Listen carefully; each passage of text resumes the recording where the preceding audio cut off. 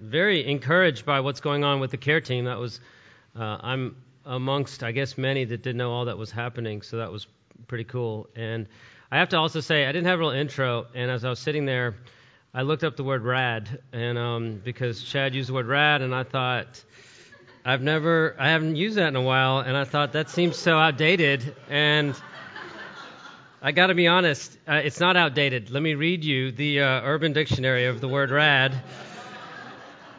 And Chad is very much on point with this word, because it says this, that it's used by people on the West Coast, very good, Chad, very to be cool, who find words like cool, awesome, and tight to be tired and overused. And so I thought it was pretty tight that the care team was doing those things, but Chad is far more culturally savvy, and so he's actually right in that it's pretty rad what's happening. So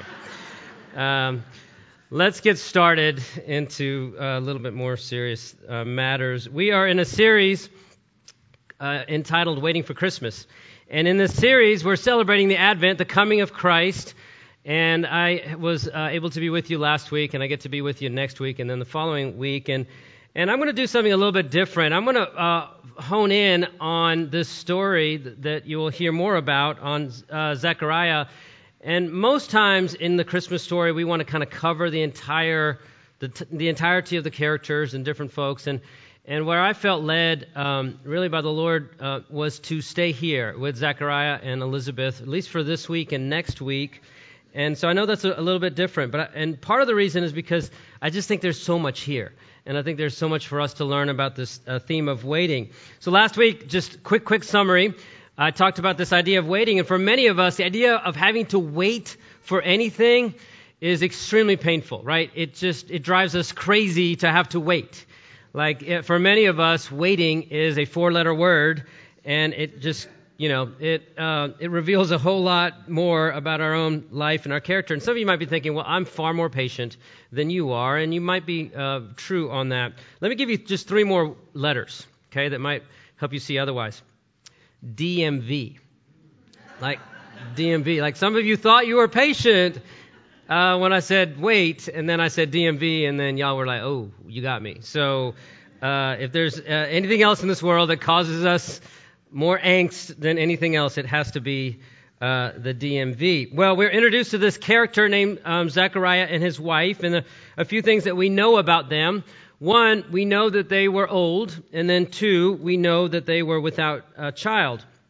And this angel of the Lord, Gabriel, appears to Zechariah while he's in the temple, while he's performing his priestly duties, and he says 2 things. Number 1, he says, don't freak out, which is a really good thing for angels to say, right? In other words, he says, don't be afraid. And the second thing he says is, your prayers have been answered. We went on to talk about this idea of the prayers of Zechariah being answered was probably a crazy thing because he had probably stopped praying those things a long time ago. He had stopped desiring and longing for a child many years past. He had stopped praying. He had stopped waiting. He had probably been resolved to the plight that was before him at a very old age. And we went on to say that waiting often is God getting you out of the center of you, and waiting is something that God uses to lead us to worship.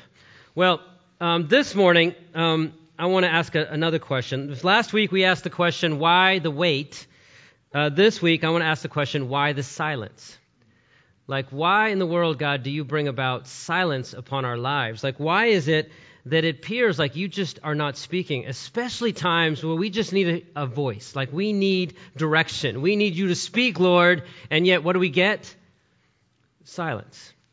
Oftentimes, we don't hear, and we wonder, what in the world is God up to? And so for many of you, and for me, this can be just a real sense in which God is absent, that maybe he just seems to be disciplining you, and you don't know why. Maybe it's unanswered prayer. Maybe it's just simply a dry season, a dry spell of the soul. And perhaps maybe you've put yourself out there. Maybe you took a risk. Maybe you stepped out in faith towards God, and for some reason, things didn't turn out as you thought they would. Well, last week I shared with you to make it personal, right? To think about this text in light of where God has you or where God might have had you. And I want to do that again this morning. And I just want to simply say, would you think about where God has been silent or has appeared to be incredibly silent and incredibly distant in your life? I'm going to take just 30 seconds just to pray in silence, and then we'll keep moving. So make it personal. Think and go to your God, or go to God in prayer, even if you don't even know that He exists, and say, God, would you make yourself clear to me in this area of silence?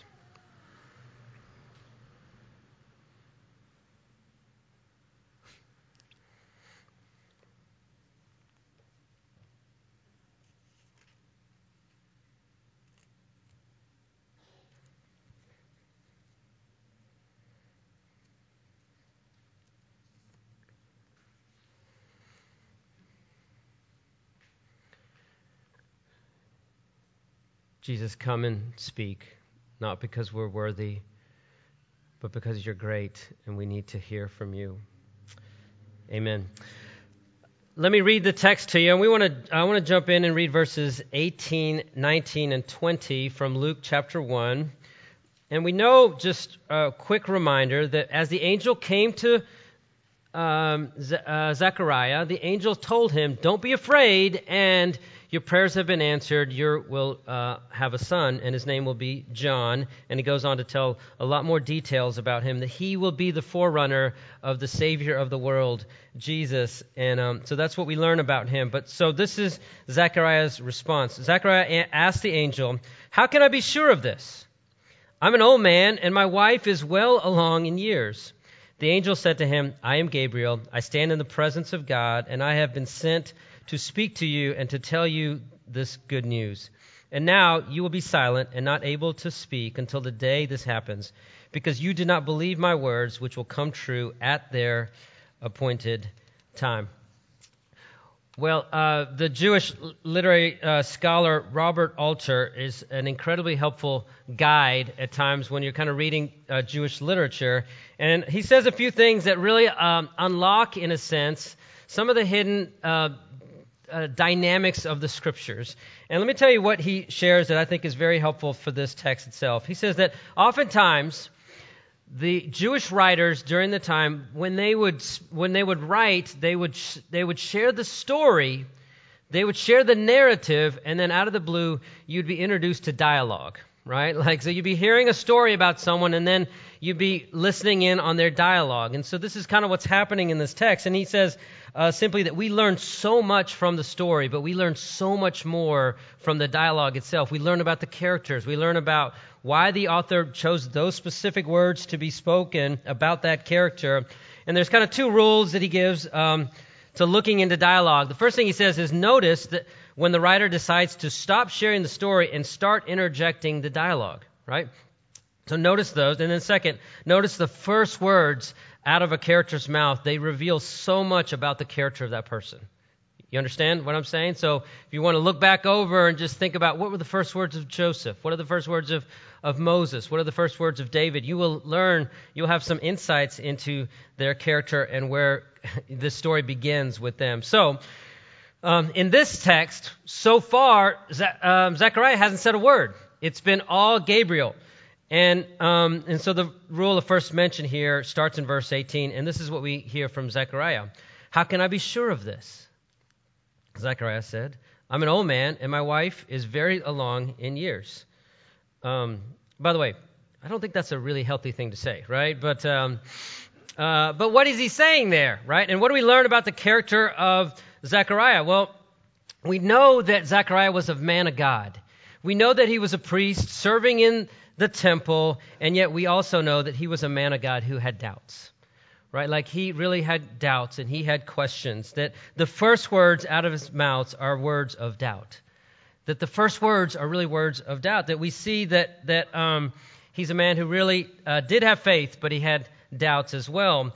And his doubts don't necessarily seem to be focused on God, do they? It's not like he's saying, God, are you sure you have the power to do this? No, that's not what he's saying there. He's not saying, are you sure, Gabriel, you heard it right? He's not questioning Gabriel here. Who's he questioning? Well, he's questioning himself in the midst of this. His doubts are built on him, on his weaknesses, his deficiencies. He's saying, look, I'm an old man, and my old lady, well, she old too, right? Like, she's old, and we're old. Like, are you sure, like, us? And as I read this, it really reminded me of Psalm 73. One of my favorite Psalms is the Psalm of Asaph, and this is basically how Psalm 73 goes. He says, surely God is good to Israel, right? Like, to those who are pure in heart. But as for me, my feet have almost slipped, right? So the psalmist is saying this. He's saying, God, you're good, right? I got that. But for me, are you good? Like, for me, like, God, I know you're loving, but is that love like fit for like my life? Like, I know you're powerful, but would that power come into my life and into my existence and into my story? Well, that's what Zechariah is saying here. God, I know you're good, but are you good to me? Well, let's listen to Gabriel's response. The angel said to him, I am Gabriel. I stand in the presence of God, and I've been sent to speak to you and to tell you good news. That we learn here that Gabriel just simply says, look, I have been standing before God Almighty, enough said, right? Like, I come to speak his words for you. And then he goes on to say, and now you will be silent and not able to speak until the day this happens, because you did not believe my words, which will come true at their appointed time. It seems a bit harsh, doesn't it? If we're really being honest, and if we're really just learning this text, that the punishment really doesn't seem to fit the crime here. Like, Zechariah seems to have kind of understandable doubts, if you would, and yet it seems to be treated with a great amount of harshness, that this seems to be a pretty harsh rebuke. And after all, like, hasn't God been silent in this season, right? Like, this is 400 years of silence, that God has not spoken a word, and now he's about to speak in the most profound way in the birth of his son, this, like, intertestament time between the Old and the New Testament. There's just been radio silence from God, and now you're going to silence the one who's the father of the forerunner of Jesus? That just doesn't seem to make a whole lot of sense. It seems a bit unfair. It seems a bit harsh. Well, I think that that's exactly true for our understanding. But let me share this, that in our human understanding, in our experience, silence can seem like rebuke, right? Like, we think silence completely and only in the negative.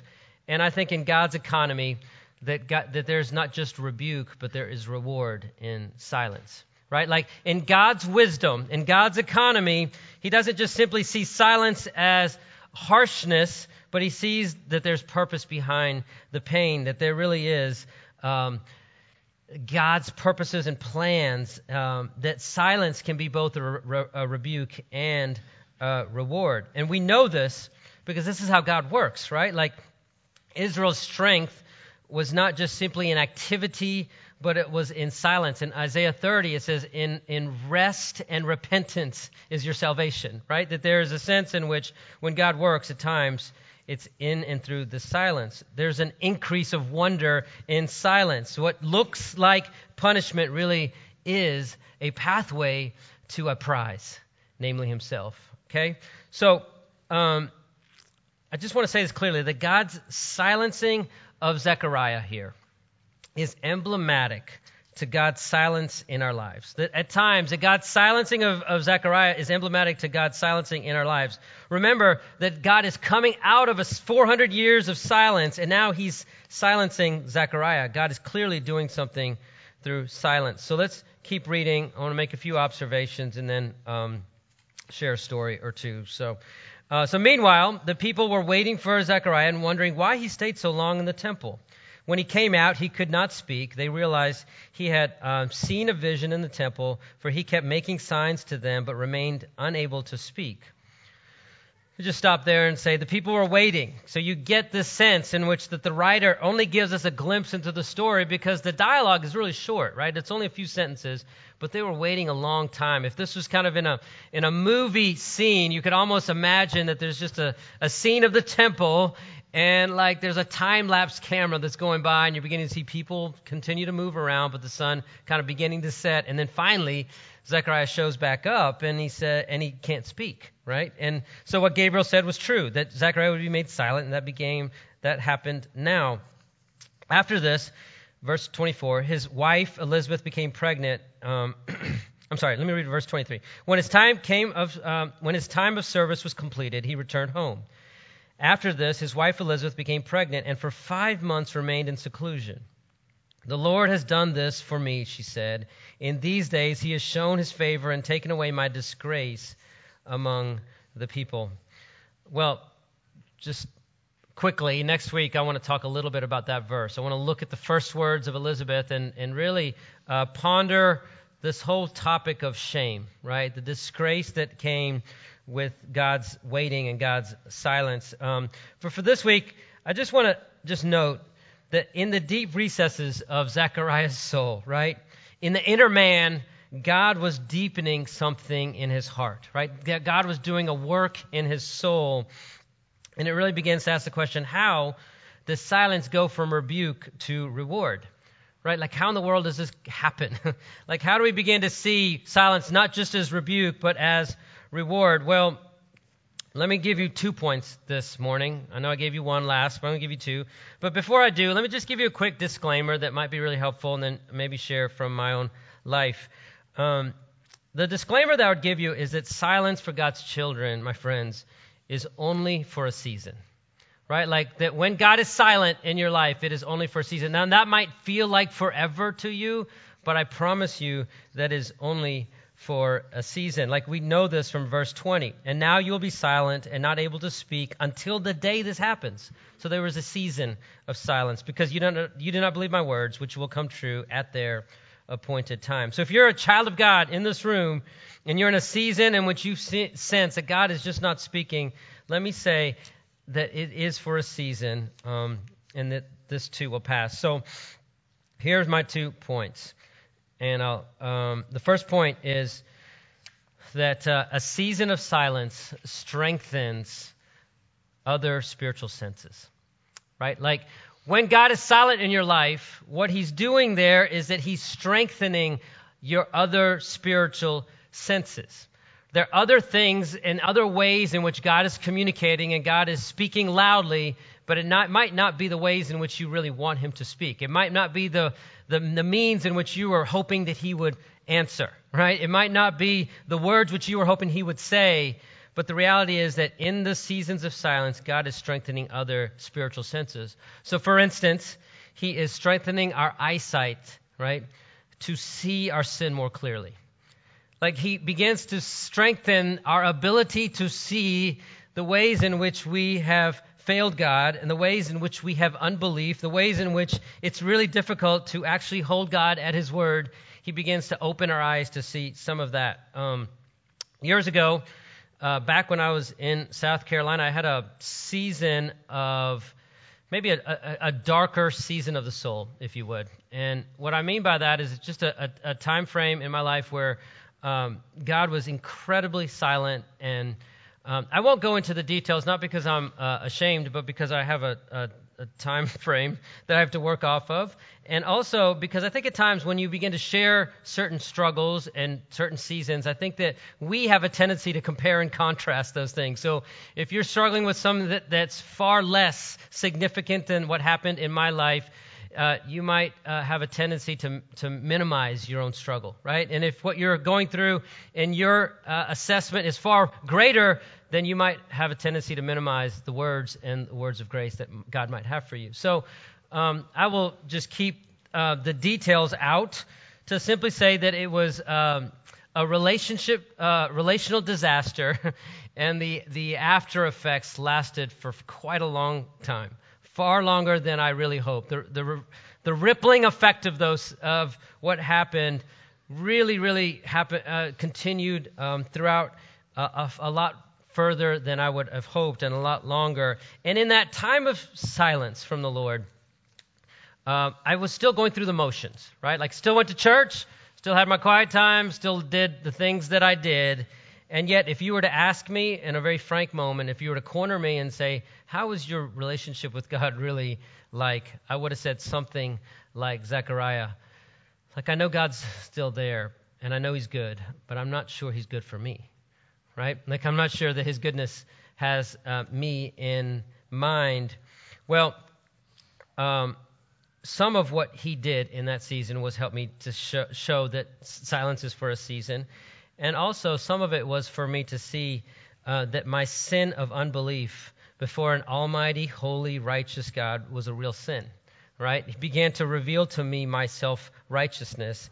He began to reveal to me ways in which I wasn't all that I thought I was. And yet in that kind mercy to me, he also began to show me his holiness, his otherness, his transcendence, right? Another spiritual sense in which God gives to us is that we began to not just see our sin more clearly, but we began to taste his word more dearly, right? Like we began to taste his word far more dearly. And so verses that came out of that season for me were not just memorized up here, but they're memorized here. And so when I quote them to you, they're not just simply scripture memory, but they really are words that like fed my soul for seasons. So 2 Corinthians 4:16 through 18 says this: though outwardly we're wasting away, yet inwardly we're being renewed day by day. For our light and momentary troubles are achieving for us an eternal glory that far outweighs them all. So we fix our eyes not on what is seen, but what is unseen. For what is seen is temporary. What is unseen is eternal. So God gave me a greater taste, and he gives us a greater taste for his word. This also comes straight out of Deuteronomy 8, one of the most precious verses to my soul. Deuteronomy 8:3 says this: he humbled you. And I could just quote this to myself. And I would encourage you to do this, to take his word as your word. So he humbled you, Gijo, and caused you to hunger, and fed you with manna, which neither you nor your forefathers knew, so that you would know that man does not live on bread alone, but on every word that proceeds out of the mouth of God. That God begins to increase our taste buds for his word, and his word becomes the way in which he's speaking to us. God is an amazing God. It's the seasons of silence strengthens our other spiritual senses. We also begin to hear his voice like we've never heard his voice. A dear friend of mine named Rupert, who was 31 at the time, was a college athlete, actually played quarterback for a college team in Georgia Southern University, and had been married, and with his first child at the age of 31, found out he had cancer. And I remember talking to him after this because he was a good friend, and I remember just being on the phone with him, and he said something that was so indelible to my soul, even now. He said, Gijo, I had no idea that how loud the other voices in my head and in my heart were. He just said the voices of your approval and my church's approval and my boss's approval and my family's approval and the voices of my expectations and all those other voices were so loud that God's voice couldn't be heard. And he says, Gijo, I'm able to hear God's voice like I've never been able to hear God's voice through a season of silence. That he begins to uncover other spiritual senses in our hearts, that the other voices became turned down in those seasons of silence so that his voice would be heard. Well, the second point and last point that I just lay before you is that silence does an amazing thing. It begins to stations us, right? It postures us. It stations us to receive his reward, right? Like it positions us to receive his reward. Now, let me just pause here, because I know for some of you this can feel very ethereal, and this can be a little bit more difficult to kind of like tangibly kind of sink your teeth into, if you would. And some of you are doers. I'm a doer. And one of the most difficult things about doers in the seasons of silence is that we find ourselves a little bit antsy. So let me give you a couple things that you might want to do, right, in a season of silence. Number one, be still. Be still. Psalm 46 says, be still and know that I am God. Like there is an active participation in being still. In this season of Advent, let me encourage you, take time to allow silence and stillness into your life, right? Like, and I mean that, like, go to your calendar, set it up, write it down, maybe even set yourself an appointment with a location and says, hey, this is my time to simply be still and know that he is God. Number two, stop listening to yourself and start speaking to yourself. Okay, now I get this straight out of Martin Lloyd-Jones, who says this about Psalm 43. And let me, I think I have the quote up, so let me hope that I do. So stop listening to yourself and start speaking to yourself. So this is a beautiful quote from Spiritual Depression. It says this: have you ever realized that most of your unhappiness in life is due to the fact that you're listening to yourself instead of talking to yourself? You ever felt that way? Like, wow, I haven't thought about that. Well, take those thoughts that come to you in a moment. You wake up in the morning. You have not originated them, but they are there talking to you. They bring back the problem of yesterday. Somebody's talking. Who's talking? Yourself is talking to you. Now, this man's treatment, Psalm 42, was this. Instead of allowing this self to talk to him, he starts talking to himself. He says this: why are you downcast? Like, why are you cast down, oh my soul? He asked. His soul had been depressing him, crushing him. So he stands up and he says, self, listen for a moment. I will speak to you. I just think that's beautiful, right? And what he's saying there is we can preach the gospel to ourselves, right? That the word of God is given to us to speak those things back to ourselves. So stop listening to yourself and start speaking to yourself. And then the third, just real practical thing I just want to give to you is surround yourself, right? Be still. Speak to yourself, stop listening to yourself, and then surround yourself with godly people that will point you back to the gospel. Surround yourself with people that love you and that love God and that will bring you back to Christ. So God's season of silence is stationing us, my friends, to receive the reward, right? Let me just say this, that this idea of stationing ourselves is just kind of positioning ourselves. Zechariah was in this place, and I find it very fascinating. Those 5 months of just silence before, well, it's actually 9 months, right? But the first 5 months when they were just in seclusion, I can imagine that Zechariah was just kind of going through like a tennis match of unbelief to belief. Like he'd wake up and want to say something and realize, oh, there's my sin again. I can't believe I blew it. And then he'd see his wife growing a baby and just move towards awe and worship, right? Like that he was going from the sense in which, in one sense, he was so frustrated at himself, so feeling downcast, and then the other sense, he's like, I cannot believe God is this good. And he was worshiping the Lord. There was probably this back and forth, and it could have been the sense in which he thought, am I ever going to speak again? Wait a second. I've doubted him before. I will not doubt him again. I will speak again. And it must have been this way, and I think for many of us, it's God stationing us for this.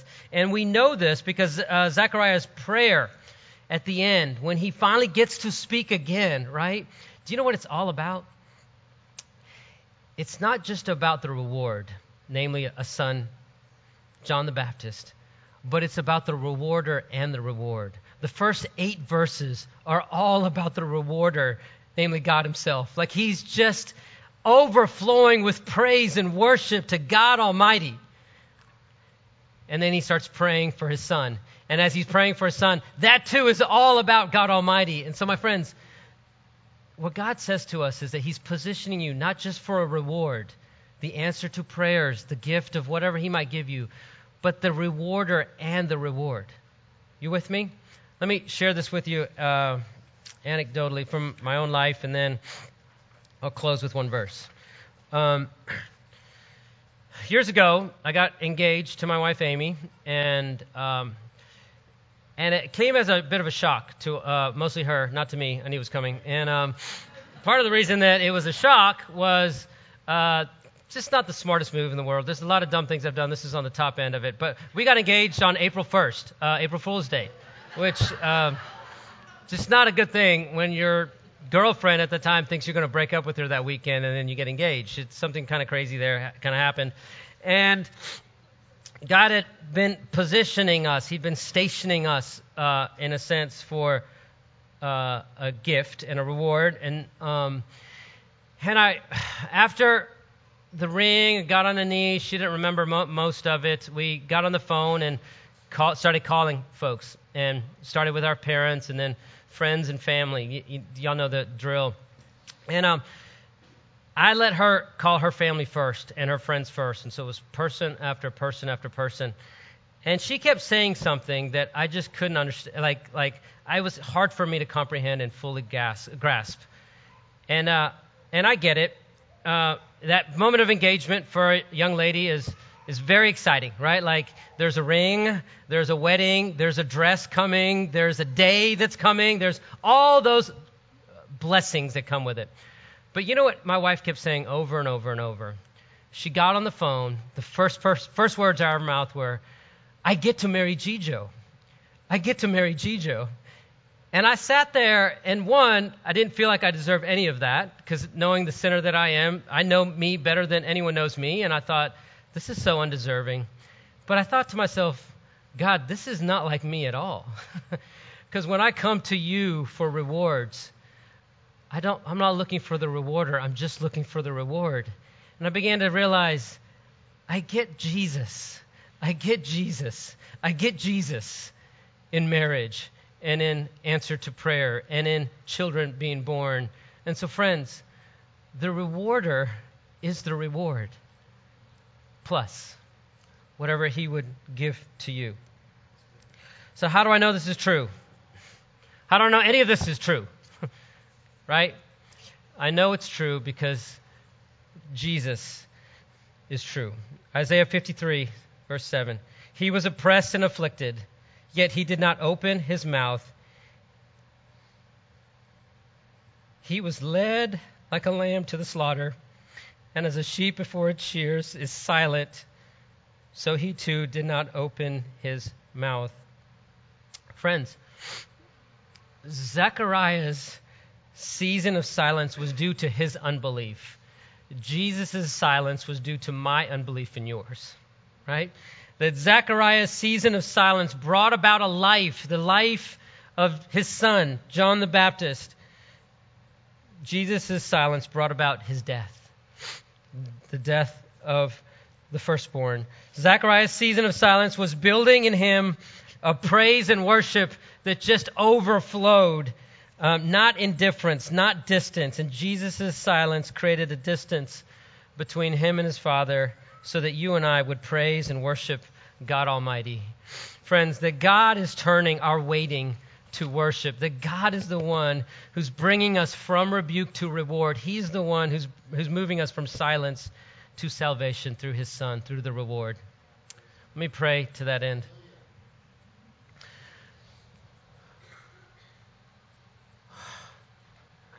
God, I feel so like Zechariah in that even as I preach, I cannot believe fully that you're doing things that I cannot see and feel and touch, and yet, even as was said of old, I do believe, help our unbelief. I pray that would be a prayer for these, your people, and for me.